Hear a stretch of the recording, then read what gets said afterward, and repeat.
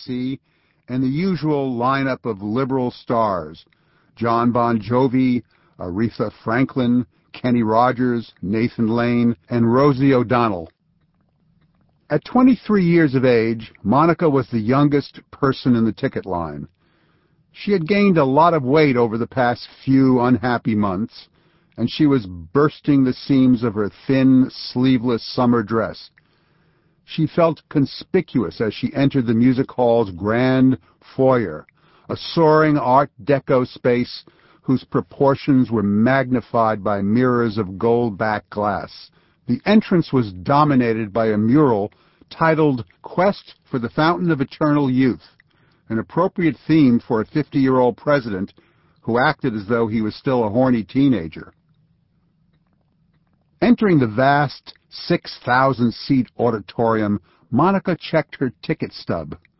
For the first time, she noticed that she had been relegated to the cheap seats in the back of the orchestra.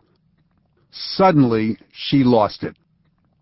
Blinded by all the rage and resentment that had accumulated since she was exiled from the White House the previous spring, Monica turned on her heels and raced back up the crowded aisle, pushing and shoving people out of her way.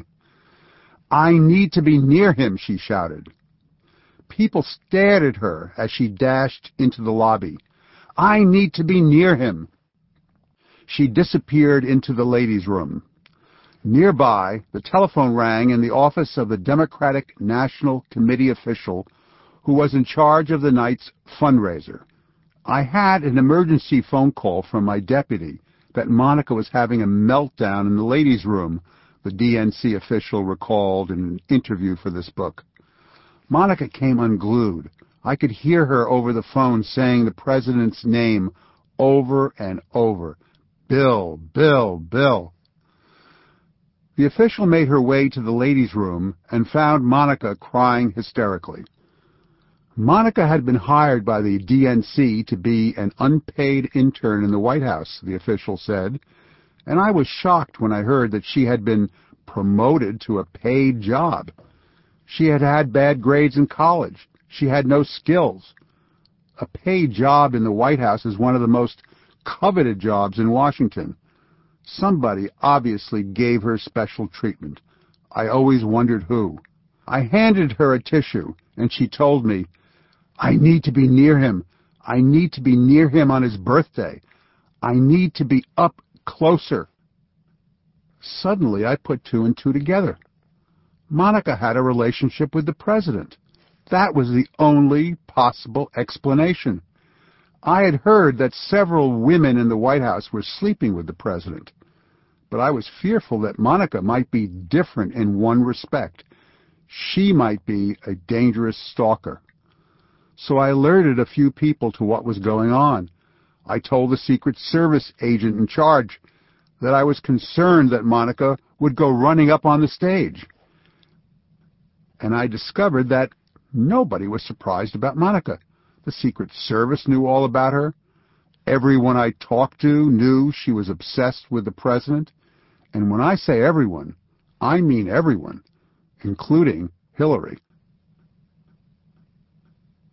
Hillary Clinton had eyes and ears everywhere in the White House. Her main watchdog was Deputy Chief of Staff Evelyn Lieberman, a short, overweight, gray-haired woman who had befriended Hillary back in the 1980s when they served together at the left-leaning Children's Defense Fund. In the White House, Hillary assigned her loyal friend the task of monitoring the sexual activity of Bill Clinton, a role that helped earn Evelyn the nickname Mother Superior. Acting on Hillary's behalf, Evelyn tracked Monica Lewinsky from the first day the buxom young woman appeared in the West Wing wearing a low-cut blouse and bright red lipstick and nail polish. She repeatedly shooed Monica away from the Oval Office, and when the staff began to catch on to the fact that something was up between the president and the intern, Evelyn transferred Monica to the Pentagon. If Monica had any doubt about who was behind her transfer, her confusion was cleared up during a 20-minute telephone conversation with the president on April 12, 1996. During that call, Bill Clinton revealed that Evelyn Lieberman, a.k.a. Mother Superior, had spearheaded Monica's removal from the White House because he had been paying too much attention to her. Monica didn't have to be told that Evelyn was Hillary's chief spear carrier. After Monica's banishment, it became harder and harder for her to arrange a tryst with the president. By the fall of 1996, Bill Clinton was totally consumed by his re-election campaign, and the president's private secretary, Betty Curry, had to be extra careful to schedule Monica's visits when Mother Superior wasn't around to see the young woman slip into the Oval Office. However, in early November, Monica managed to gain entry to a fundraiser for Senate Democrats that was attended by Bill Clinton. She sidled up to the president and had her picture taken with him. This time he was wearing one of her neckties. "Hey, handsome," she told him, "I like your tie." That same night, Bill Clinton telephoned Monica for some phone sex, and she mentioned that she planned to be at the White House on Pentagon business the next day. "Stop by the Oval Office," the president said. But when Monica showed up at the White House the following day, she spotted Mother Superior standing near the Oval Office, keeping an eye on the president for the First Lady. Not daring to defy Hillary Clinton, Monica left without seeing the president. Once Bill Clinton's affair with Monica became public knowledge in January 1998, Hillary acted as though she was just as scandalized by the news as the rest of the country. Many people found that hard to believe, and so Hillary set out to convince people that the first First Lady ever to occupy serious real estate in the West Wing of the White House, a woman who interviewed potential White House appointees, oversaw the president's daily schedule, and ran many important White House meetings, a woman who deployed a legion of loyalists, not just Evelyn Lieberman, to keep an eye on her sex-addicted husband, a woman who once said, "Bill and I talk about everything.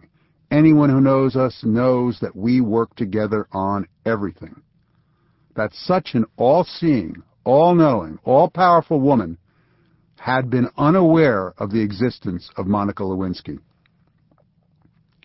Hillary worked hard at making the country believe she could kill Bill.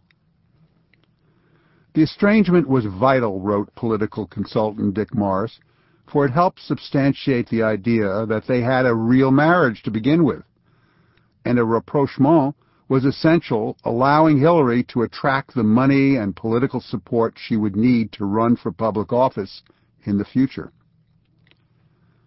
Hillary had been interested in power all her life, but without Monica Lewinsky, she would have remained a scandal-scarred, unpopular First Lady without a promising political future.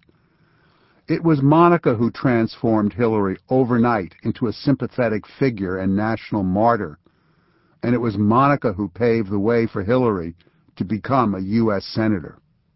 The great irony of Hillary's life, remarked Michael Tomasky, a seasoned political observer, was that she achieved her highest stature, reached her apogee as a public person, not because of widespread admiration for something she had done, but because of public sympathy over something that was done to her. Part 1. The Big Girl. Chapter 1. The Impossible Dream. January 21st, 1998. Buzz! The big girl was buzzing for breakfast.